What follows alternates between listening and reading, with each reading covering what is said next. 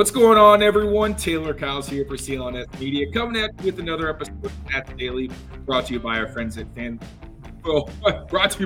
Sportsbooks.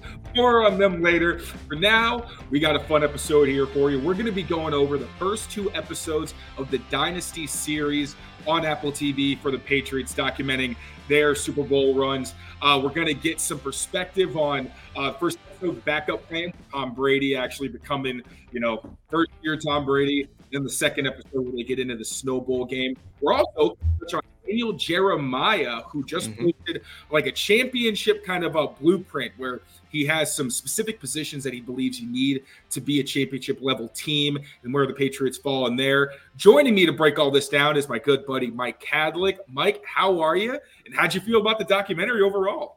I'm good, Taylor. Thanks for having me. Happy to do this. Obviously, happy to relive the good days of the Patriots dynasty while we can. The earlier episodes, like you mentioned, are the nostalgia ones, the good stuff, the good times. I have seen the whole thing. It does get uglier and darker as the thing goes on, in a good way. There's not. I guess there is some, and we were talking about it before the show. Like in the first couple episodes, there hasn't really been anything fully groundbreaking, like no massive news that nobody knew, right? I mean, there's a little bit more behind the scenes footage. You hear some conversations with like Robert Kraft sitting on his desk, talking to people. And like, I thought that was kind of interesting. I believe the phone call between Brady and Bill was the first time we'd seen that when he was drafted, him saying like, sorry to make you wait so long and this, that. So I thought that was pretty cool. Brady with his baseball bat. No, I was fine. I was totally cool. Right. And so it was cool. It's cool to see. And we'll get into it in more detail, obviously, as the show goes on. But like the decision Bill had to make to, go with Brady over Bledsoe and keep that going. Like I was, I'm 26, so I was young at the time, so I don't really remember any of that. And so to kind of relive it and see how this whole thing kickstarted was pretty cool. So if you haven't already, I would highly recommend going watching those first two episodes. But if you haven't, you can listen to us talk about it, and then we'll make you want to watch it even more.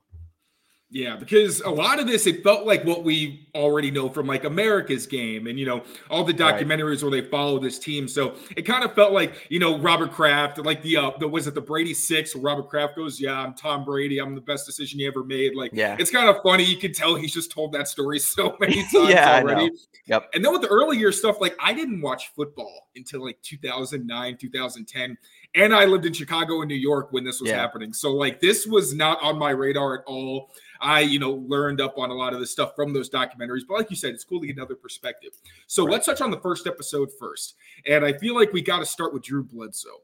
So from your perspective, what did you kind of learn from that era? What were your big takeaways? For me, it was the fact that Drew Bledsoe's wife is not over it. Like even to this day, you could tell that she was like, she said there was no loyalty. And it's like, whoa, like I understand why she says that. But even with the benefit of hindsight and seeing that Tom Brady became Tom Brady and it wasn't such a crazy decision, with that perspective, but she's like, that was not cool. So that was probably my biggest one. Yeah, no, definitely. I mean, it's like, okay, come on, Miss Bledsoe. Like, you were a part of destiny. You were a part of fate. Like, you guys were on the opposite side of it. But if what happened to Drew didn't happen, we never would have had all this. And obviously, Drew's injury was gruesome and it was tough to see. And like, reliving it, it's crazy. Like, they had a press conference at Mass General Hospital. Like, I've never seen that in my life. Maybe they did one for like the DeMar Hamlin stuff. But besides that, like, for Drew to be sitting on the desk, like with his surgeon was kind of bizarre. Like I'd never seen anything like that. So, I mean, that was cool. That was, it's just, I'm going to probably use the words cool and interesting a million times in this episode, but like, that's kind of what it is, right? Like it's very unique to kind of see it, summarized in a full lens. And so, that was definitely wild to hear from, Drew's wife, but just the overarching theme, I guess, from the first half of this thing was, and I'm using my points, and I wrote about it on our website at WEI.com. So if you want to, read on some recaps, you can go check those out too. But my big first starting takeaway was like just Drew Bledsoe was the man. Like he was, and again, talking about not being old enough during that time. Like I didn't really realize, like I kind of knew who Drew Bledsoe was, but I was only 5 or 6. So it was like, okay, then Brady comes in, and then I just liked Brady because he was the quarterback. And so to kind of watch and see like, oh, they already had a franchise quarterback. They had $100 million man. They just signed him to a 10-year, $100 million extension. It was the highest paid player in football at the time. It was like the Mahomes deal of that era, literally. Right. And so like rocket arm and a guy who, and they show the clips, like a McDonald's commercial, like McDonald's, like the biggest freaking company on the planet at that time. Like he's in a McDonald's commercial. They're calling him a future Hall of Famer. Like it's just, and so, yeah, I didn't really fully realize like, oh, we had the guy before we had the guy. And so for them to have to make the decision when he ultimately goes down it's a credit to Belichick, but it's also fascinating that, and we can talk about it, but like they show the Bernie Kosar stuff. Like it was fascinating that he even had the balls to make that kind of move again. So, kudos to him. And obviously it was a tough decision, but yeah, Bledsoe, that dude was the man. Like he was just, 6'6", like slinging the ball over the place. I just thought seeing that angle of it was pretty cool for me. And then I feel like, I don't, obviously, like I was saying, I wasn't watching a ton of games, even in the early 2000s, much less when Drew Bledsoe was really slinging it. But I know, like, watching some of the NFL films, like in the summer, they'll play some of the older, like, classic games. Yeah. And there's that one where it's Bledsoe and Marino just, like, going back and forth, delivering haymakers. It's like, when you think about a game like that, and that was what people expected of him, it's like, yeah, you can understand why you get that contract, because Dan Marino is freaking Dan Marino, right? Like in your division, and you guys are going back and forth. But I'm pretty sure Bledsoe still holds the record for most pass attempts in a single game. At one point, he threw like 70 times. Like 50, 70? I think it was like 70 times. Yeah, I'm pretty sure. I can double check, but yeah. Dude, that's when you just like a pitcher, you're just like, all right, take 2 days, just like take the ice off your shoulder. That's insane. But another one of the kind of sneaky things was that I didn't know about this, was that Bledsoe had taken so many hits. And Scott Pioli and Ernie Adams were talking about it. They were like, yeah, he wasn't really the same. And that's part of the decision where on the outside, it just seemed like a bad move. Even Belichick saying that Brady had more success. There was an exact word. I'll try to find it in my notes. He used a specific word to describe it. He said he was more accomplished, Brady, in running the offense. Yes, and then, again, Adams and Pioli were saying he had taken so many hits, Bledsoe, that he was starting to kind of wilt under pressure. I'm like, doesn't that sound familiar? Yeah. Huh? And then Tom Brady comes in and like, yeah, he's fresh and all this stuff. And I'm like, it's I'm obviously no one's calling Zappy Brady, but it was the same situation last year, similar, where Zappy was just kind of thrown. I mean, again, not the same thing. Bledsoe got hurt, but you hear them throw that perspective, and then what Brady gave them is kind of just a fresh face or a fresh person leading the offense. And it was like that was why Zappy was put in, was because at some point Mac's like fundamentals were just shutting down. It was because he'd taken so many hits and they'd lost faith in himself that he ended up, regressing so badly. So that was another part of it, where one of the few things that I had no idea about. I didn't know that he was taking all those hits, and obviously the one that finally got him where he had internal bleeding and almost died. Right. It sounds like, the ultimate decision and the ultimate thing that made Belichick go with Brady was, the injury and the fact that he got a chance to play. But it also sounds like behind the scenes, Adams and Scott Pioli and Belichick kind of already knew that they liked Brady better. It's like, I thought that was it. Like, the straw that broke the camel's back was the fact that they were able to put him in the moment, but they probably wanted to do that before and kind of felt like they couldn't because they just, again, signed this guy to that massive $100 million deal. So, and before we keep going too, we mentioned Scott Pioli there. I thought Scott Pioli the first few episodes here was like incredible, like very good storyteller, like was honest, was candid. Didn't throw anybody under the bus. Like it wasn't like I keep seeing people saying like, this is like a Belichick hit piece and blah, blah, blah. Like, they're kind of just telling the truth. Like it's just it's crazy, but Pioli's been good and candid, and he has a lot of stories to tell. And I thought to him, his Ernie Adams voice was hilarious when he's talking about, hey Scott, come here. He looks like a wildebeest under attack. And I was like, it's just, he sounds just like him, and he's really good. So it's cool because you can tell that as, I guess, forthcoming and willing to do this Belichick was, like, he doesn't still really want to say much. He is kind of tight-lipped still, and you'll see later on in the doc there are some questions he flat out, refuses to answer. But for us to get the Pioli angle, which was someone inside the building, and he's kind of telling it like it was, I thought that was pretty cool. So he's been awesome. He's been sort of my under the radar MVP through the first couple episodes here. Yeah, because he's one of those rare people who is in the building at a very high level, who also is now in the media. So he does have that storytelling ability and knows, like, maybe this is what I do say, this is what I maybe won't say because, you know, it'll get blown up. And it's still early on. Like, I don't really know what he says in the future, but I completely agree. What were your thoughts on Ernie Adams and what he was saying? It was kind of funny when he was calling the media scribes. And I mean, I'm sure this is what they say in the building. It's not like a surprise. But he was saying, if you're not in the building, you don't know what you're talking about. Well, it's funny. He has this hatred towards the media, and you could tell that that's inside the building. They don't want to say anything. The scribes, and he said something like, you know, they don't know what they're talking about. There are experts in football in New England, and they're the coaches on the Patriots. And it was like he just hates the media. But it's kind of ironic that he hates the media so much, but he's also willing to, you know, sit down for 3 hours and do this whole thing and say all these things. And I saw a video of the director, that Matt Hemelchek, I think that's how you say his name, the guy who's been doing the rounds with the author Benedict too. Like, he posted a video. They staged and restaged the whole Ernie Adams going back to the stadium in the snow, and like I thought that was pretty cool. So he, as much as he hates the media, I very much enjoyed his willingness to, you know, be a part of the media, I guess, for this. And, you know, he still doesn't say much. I think there's one point he literally says, like, I'm not going to spill the beans, or I'm not going to tell the inside secrets, but, you know, you don't know what goes on inside the building, and you don't know what you're talking about. So I thought that was, but, you know, he's good. He's a good storyteller as well. Yep. Last one from the first episode I'll touch on, unless you have anything you want to throw out there. I thought it was interesting hearing what they were saying about Brady, what Damian Woody was saying when Brady went up and he was like, hey, like, follow me. I got us. Like, I'm going to work my ass off for you. You work your ass off for me and all that stuff. And people, and then Bruschi being like, if people tell you that we were, you know, excited and like believing in Brady, he was like, that's bullshit, because he hadn't proven anything. I thought that was really interesting that you saw the confidence early on that Brady had.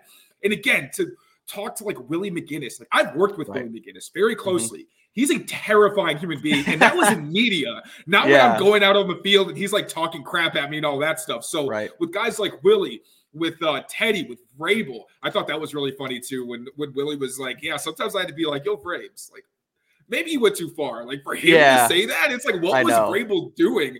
What did you think about that? And just the fact that, you know, Brady didn't have their confidence, but he had that confidence in himself so early. Yeah, it's telling, and it's telling that that's what he used to get to where he was, right? Like, he didn't care what was in front of him. He didn't care who he was around. He always thought he was the best. He always thought, you know, I guess he always thought he could do it. We can talk about this more in the second episode, but it kind of, in the second episode, when they talk about the snowball, I'll talk about it now. It sounds like he didn't really think they could win that game at the end until Belichick came in the huddle, was like, we still got this. Let's go do it. And then it kind of shocked Brady into, was like, oh yeah, we can still do this. And then he goes down and does the whole thing. But but no, like, again, that confidence that I'm the best guy, I'm the best player.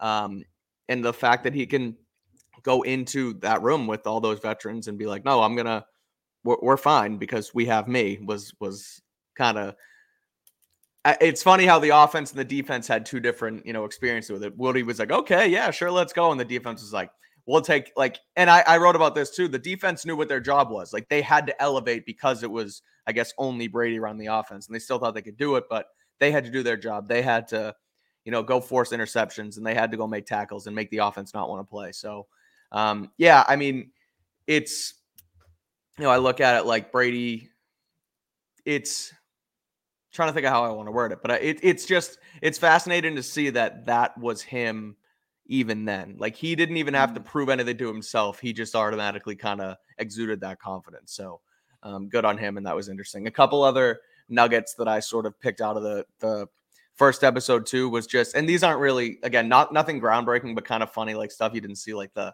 the prank where they put the FBI ink in Brady's socks, and he was like, really, he was sweating and his feet were purple for 4 weeks. It's like, and then I thought it was funny how Bledsoe said, like, I didn't think he was a threat at all. Like, and it was like, little did you know that he was Tom freaking Brady. And then Brady buying Ty Law's condo and the back and forth between him and Ty, where he was like, oh, I gave him a deal and I had the whole thing set up. And Brady was like, the hell, you didn't give me a deal. Like, you overcharged me. Like, shit.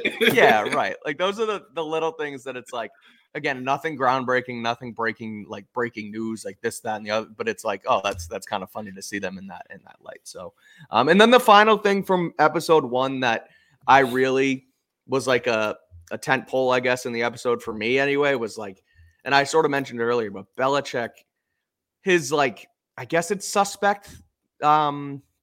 Maybe suspect isn't the right word, but his history with quarterbacks just fascinates me because, the Bernie Kosar thing, like, yeah, obviously, and they talk about it. Bernie was, he was injured too, and he got hurt, and he wasn't the same, and he wasn't seeing things like he used to, and they had to make a difficult decision, and he was hated for it in Cleveland. Pioli was talking about how there was like, police cars down the street from his house, Belichick's house, like crazy. Yeah, like some of the audio clips of people being like, "I don't care where you go, we're gonna find you." Like, what the hell? Yeah, it's nuts. And so for him to go through all that Pioli was like, his family took it hard. He would like, they had like Art Modell and Bill Belichick like punching bags like hanging from the. Remember, like they put that like it's like. And again, that's football, and that's the fans that you deal with. But Sports for him culture. to go through all of but for him to go through all that stuff in Cleveland, and then his next chance at a head coaching job, he has to make the decision again, and he still goes with his gut. Like, good on him. But his and then again, you can go through the Mac Jones stuff and the Cam Newton thing and letting Brady go. Like he has a thing for quarterbacks, but again, for him to trust his gut, you can't deny that going with Brady was the right decision there. So. But yeah, the Bernie Kosar Cleveland story is a good one to listen to as well. And again, it's good context to hear that Bledsoe was on the decline. Like it sounds like such a publicly you can understand because they're not going to throw Bledsoe under the bus and be like, yeah, it was not. I don't know if they were trying to leak info and stuff like that to kind of get the storyline out there, but it is terrifying in that position. And I keep seeing tweets being like, if there was social media, that would have been an absolute that would have been hellfire.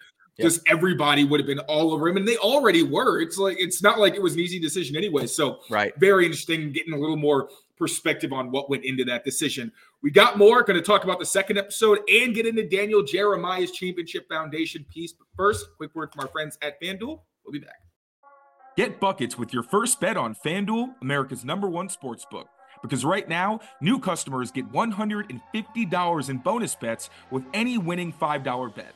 That's $150 if your bet wins. Bet on all your favorite NBA players and teams with quick bets, live same-game parlays, exclusive props, and more. Just visit FanDuel.com/Boston and shoot your shot. FanDuel, official sportsbook partner of the NBA. 21 plus and present in Massachusetts, Hope is here. First online real money wager only. $10 first deposit required. Bonus issued as non-withdrawable bonus bets that expire 7 days after receipt. Restrictions apply. See terms at sportsbook.fanduel.com, gamblinghelplinema.org, or call 800-327-5050 for 24/7 support. Play it smart from the start. GameSenseMA.com or call 1-800-GAM-1234.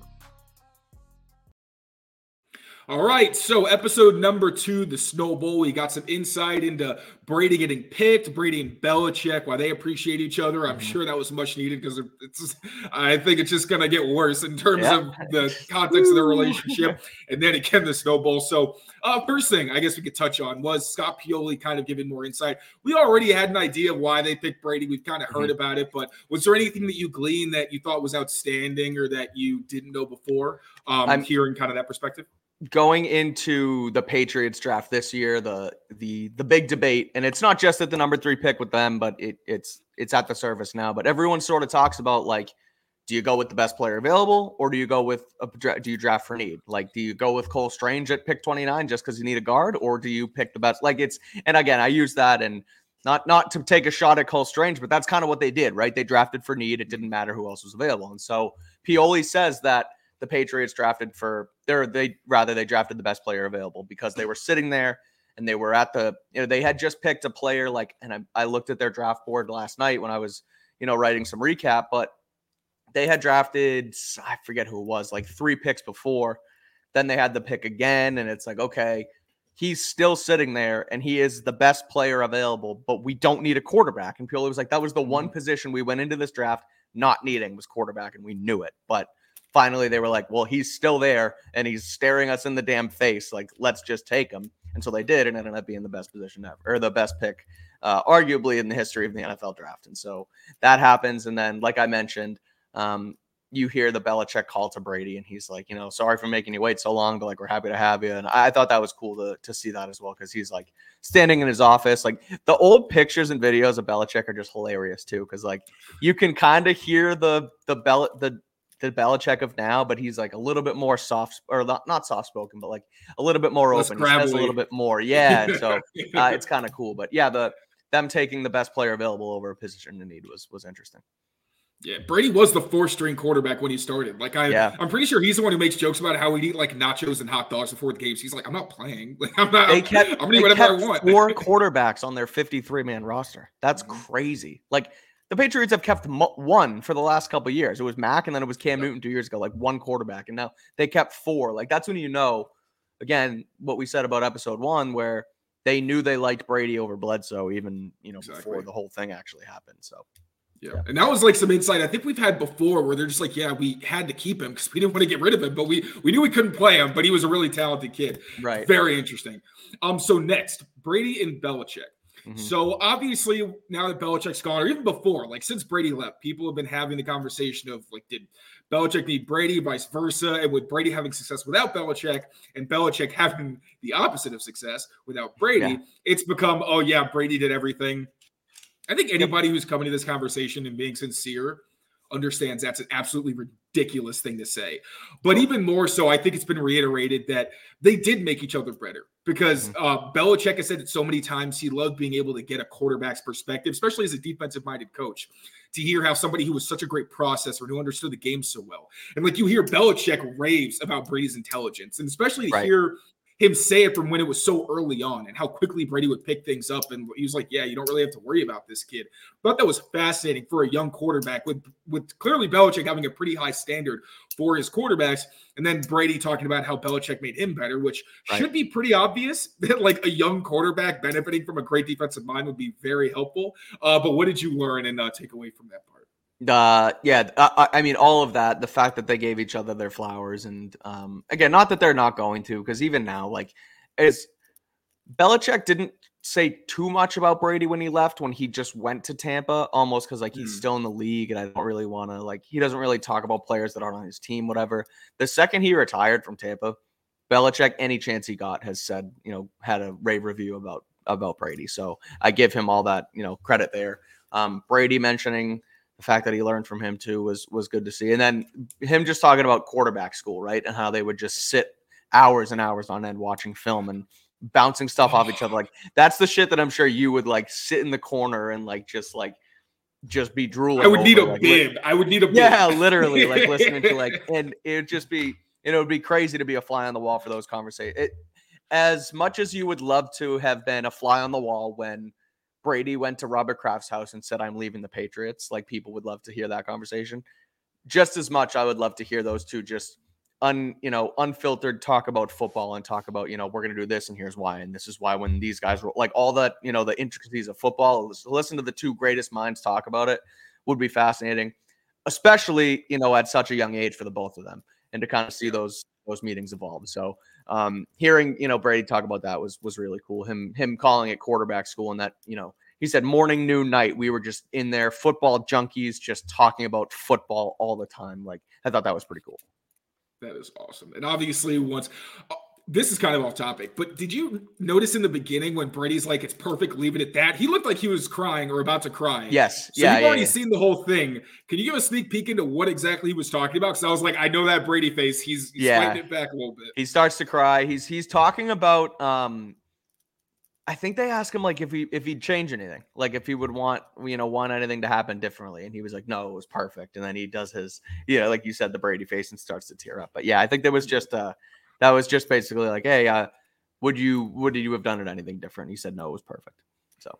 So beautiful how things are really nice, but then like obviously the relationship part gets involved and you're with anybody for 20 years, stuff starts to piss you off. And when it's someone like Belichick, who's not really going to change, then it becomes like, all right, well, you can only deal with it for so long. And we saw it eventually. That's kind of ends up being the moral of the whole thing is he doesn't, Belichick didn't want to change. And why would you when you've had so much success? So it's tough. And you'll see when it comes through, but yeah.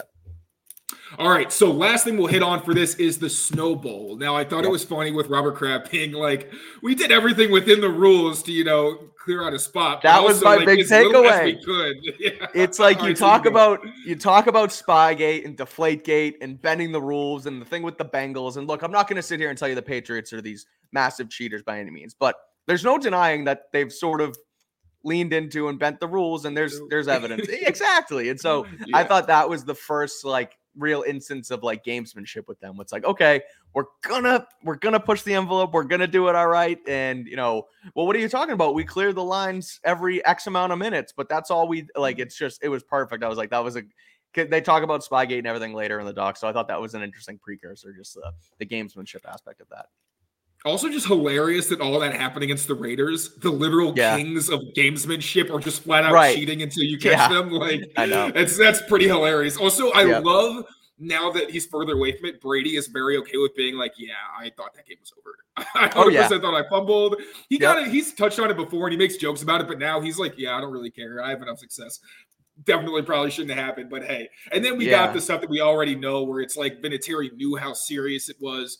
In that it was a really difficult kick. Maybe like more perspective now on just how impactful it was because it did launch the dynasty in a situation where he had no business making either one of those kicks. Well, that's the thing that I kind of not that I wish, but I was waiting for like either Brady or Bledsoe or even Belichick or Kraft really to say like, I wonder where we'd be if the Tuck rule never actually happened. Like, would Brady still be the quarterback the following season, or would they have gone back to Bledsoe, or would nobody really said like a what if. They were just, they obviously thought it was crazy and that the game was over, but there was no like, what would have happened to Brady if they didn't actually win a Super Bowl and come out on top. So, and again, with what you hear from Pioli and Bill and Ernie Adams about where they were on Brady versus Bledsoe, maybe they probably just still would have went with Tom, but if he doesn't mount that comeback, he threw a pick early.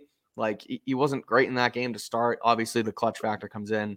And like I mentioned earlier, he didn't sound like he said like me and my teammates, we didn't think we could go down and win that game. And then Bill comes over. It's like, no, this is what we're going to do. We're going to go up tempo and we're going to get it. And Brady goes down and does his rushing touchdown, spikes the ball, falls over, all that stuff. So it's fun. It's nostalgic, but so that's kind of that part. We also got to see how like that Kraft loyalty come through, where like the way that he talks about Tom now is how he was talking about Bledsoe then, or even Jonathan was like, it was like another one of his sons. Like, he did not want Bledsoe to be benched. And he said he felt because Bledsoe got hurt on the job, even he was saying, I felt a personal responsibility to his family. Because again, with the severity of that injury, I'm sure if it's somebody that you hold that dearly and again, while they're under your employment, they suffer an injury that almost kills them. Yeah. Where does workman's compensation come in on that, right? Right. Like, honestly, that's pretty funny. All right. Yeah. I guess that wraps up. That Any other takeaways from this? Just, I forget if they touch on it in this episode or the one before, but I mean, the fact that Kraft literally had Bledsoe in his office and said, I'm going to talk to Bill about you getting your job back. And like I didn't know that part of it. I didn't know that Kraft actually went to Bill and was like, hey, should we start Drew? And then at the end of the conversation, Kraft said the same stuff that he said about,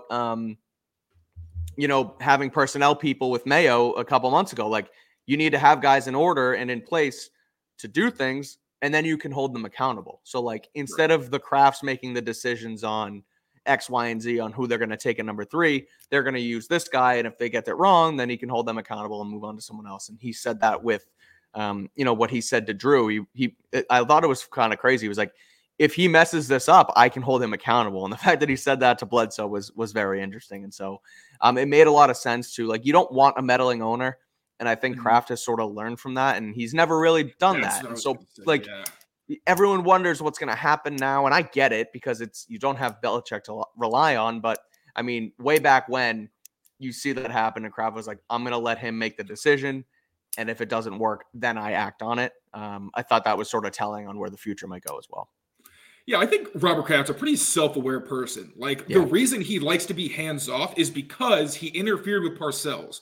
And he tried to do too much. And Parcells got mad about it. And then there was the whole, if they're going to make you cook the dinner, at least let you buy some of the groceries. Like, that whole thing. And Kraft is on record as being like, that was when I realized I can't do this. Like, I need to put people in place and trust them to do what they do. So to hear that he even wanted to go to Bill and be like, hey, should we be doing this, with that lesson being learned and with him wanting to start fresh under Belichick, it just, again, puts into perspective how significant a move it was with Bledsoe. And then, like, fast forwarding to today, I think, there's all this talk, is Jonathan going to interfere? Is Kraft going to interfere? I don't really think they want to. I think Right. they were forced to. I understand that everybody wants to, give Belichick some grace for what's happened over the past few years, but I don't think he deserves it, frankly. And I think as owners, and as Kraft said, like, we are stewards of this franchise. Like, we are responsible for what happens to it. And it got to the point, especially with Patricia, where he wanted to bring it back, and the Krafts were like, all right, no, hard stop. We need to intervene because this is starting to go in a place we don't like. And as owners of the team, you can dislike it because Bill Belichick, but it doesn't matter because they're going to be there much longer than Bill. We can put a bow on that. Now we will move on to Daniel Jeremiah's championship foundation. So Daniel Jeremiah says the Patriots have a ton of cap space, and I will add, really good draft capital, but they have some serious work ahead to be a viable championship contender. So going position by position. For offense, Daniel Jeremiah has quarterback, 3 offensive playmakers, and 3 quality offensive linemen as his standard. For defense, he has 2 pass rushers and 3 defensive playmakers. At quarterback, red, there is no quarterback. Mac Jones, obviously, probably going to be on another team. He's a trade candidate. We have no idea what's going to happen with Zappe, but highly doubt he is a serious contender to start. Ramondre Stevenson, Juju Smith-Schuster, and David Andrews are all yellow, which means age, injury, or contract concerns. I'm guessing with Stevenson, that's more contract and injury. He's only 25 years old. That's not really that old. Coming off an injury maybe, but then also he's going into a contract year, right? And so you wonder if you're going to pay a running back, and 100%. And then for Juju, I think it's all of the above. Everything's bad. And then David Andrews is age. You could say injury, but he was an Iron Man last year. And then contract because he might retire. So those are kind of the same thing. We'll just start with offense. And then DeMario, Cole Strange, and City So he has as unproven young players. What are your thoughts on what I said about the offense, and how do you think they can flip some of these and turn them kind of green and blue in some areas? All right, let's see. I'm looking away. I can zoom in too if you want, because I feel like I have it up on my phone. So, I mean, if you want to zoom in just for anyone who's watching, but that is not helpful. There we go. There you go. Perfect. Yeah. So, I mean, quarterback, right? Like, that's obvious. You wonder, how do they fix it? Do they go with a quarterback at number 3 overall? And then wide receiver is sort of similar. I mean, you could go with Marvin Harrison Jr. at 3. You could end up taking one at 34, 68, do your trade backs. But then, and again, it's playmaker, not necessarily a receiver. That's important because it could be a really good tight end like a Jadavian Sanders, so important one to add in there as well. You could also add in a Hunter Henry there should you end up re-signing him. I think he's yellow. I think you'd put in the yellow. For age? That's fair. But even still, like, to get some green in here, I mean, you're going to want to go, or I guess even pink, right? Unproven and young. Like, it's okay to have a young player. You're going to want to go with a quarterback early. And then free agency is going to be massive, right? I mean, we've done our wish list here on Pat's Daily over the last couple of weeks, and we always seem to have a left tackle, a right tackle, and a wide receiver in there. So that's going to be how they attack that. And then just looking at the pink on offense, I mean, Demario Douglas has the opportunity to be green next season. For sure. In the offense, any offense they're going to run. Like, he was great last year. He's just young right now, and you want to see him sort of bud. And then Cole Strange and City So are the same thing. I mean, Strange was hurt this year, so I mean, you could maybe put injury concern on him as well. But new system, new scheme, new offensive line coaches, get him right. A guy who you had on as a first round pick. That could work out. So him and City So will kind of just end up developing and be okay. And then again, that red, like I said, you gotta attack it in the draft or free agency. Well, I think that red could turn into Mike Nwenu because these are all like guys that are free agents. So you re-sign him, he's at least, I think if you re-sign him that's interesting. In this Van Pelt scheme, they pull their interior guys a lot. I just don't think that's a world you want to live in with Nwenu. Now, you could have him be more like pulling on trap where he's taking out guys at the end of the line of scrimmage instead of getting to the second level. But you'd think that at guard, he's more potential blue, although I think he's green either way. Yes. But I think his upside's higher there. With City, if you give him a whole offseason at a position he should be playing, I think that he has really good possibility to be a green. And then the offensive line, I think if you sign like maybe a Jonah Williams, you get to green. I don't really think outside of that, like with, we talked about Tyron Smith. I just don't think he's going to want to sign with a team like the Patriots. Right. So I mean, you probably a guy like if you bring Trent Brown too, like that's just a yellow, like yellow. concern, like just a big concern. And I don't care if you call it age or injury or what. And again, that's just kind of what he's been the last couple of years. Yeah, so if you want some greens and blues, I think it's going to have to be at least one offensive lineman in the top 2 rounds. Yep. Then one of those ended up being purple, and then I think Nwenu gets you to green. And then with the offensive playmakers, it's tough, man. Like Ramondre Stevenson, I get there. I would like to turn all of these, if possible, into either green, blue, or pink. Pink, I think, would just be, if they draft like a Roman Wilson or a Ricky Pearsall, and then you kind of flip that. I just don't think they're good enough right now to draft a receiver in the top 2, unless you wait for Rattler in the 3rd round.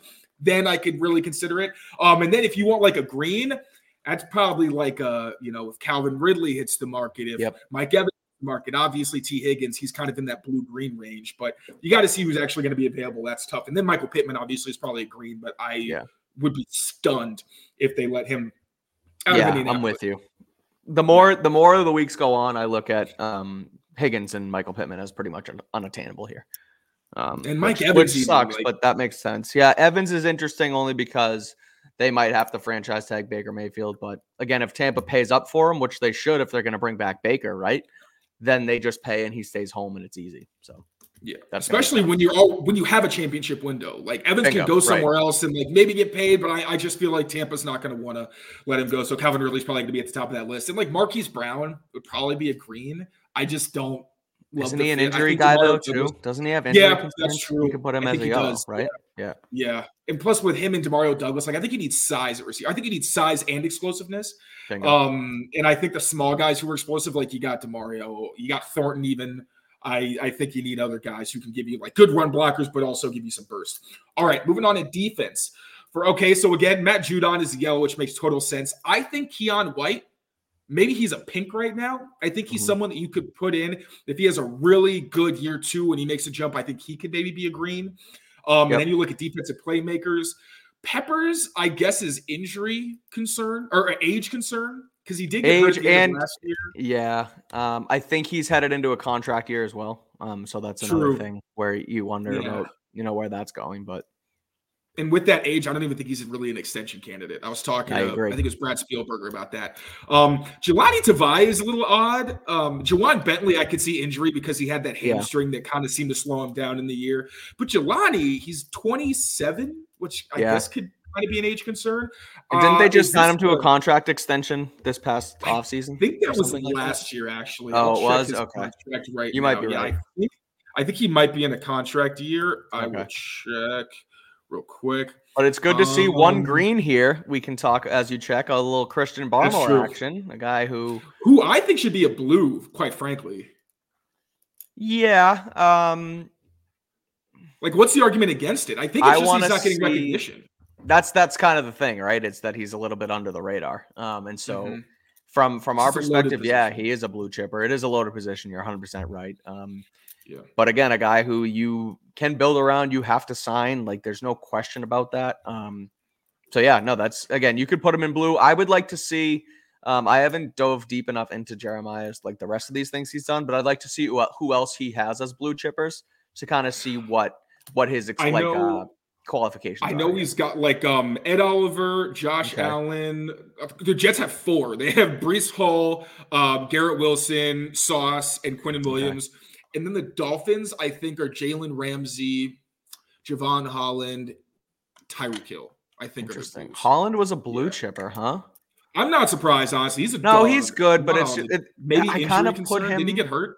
Yeah, but I also maybe I'm naive to Miami Dolphins football a little bit, but I put him in the category of Barmore, where like a little bit undervalued, maybe. And so I would call him a blue chipper, just like I would call Barmore a blue chipper. But I kind of, again, the way Jeremiah ranks him is kind of what I was interested in. It might just be because it's like D tackle is such a loaded spot, and safety isn't really like when you think of like playmaking safeties. There's like that come off the top of your head. It's like Antoine Winfield, Javon Holland, Kyle Duggar, Jabril Pepper. I'm like, honestly, safeties are hard to like think of off the top of your head, to be totally honest, kind of by the nature of the position. That's the point. I guess that goes to your point, right? So you think of Holland first, you don't think of anybody else. You think of defensive tackle.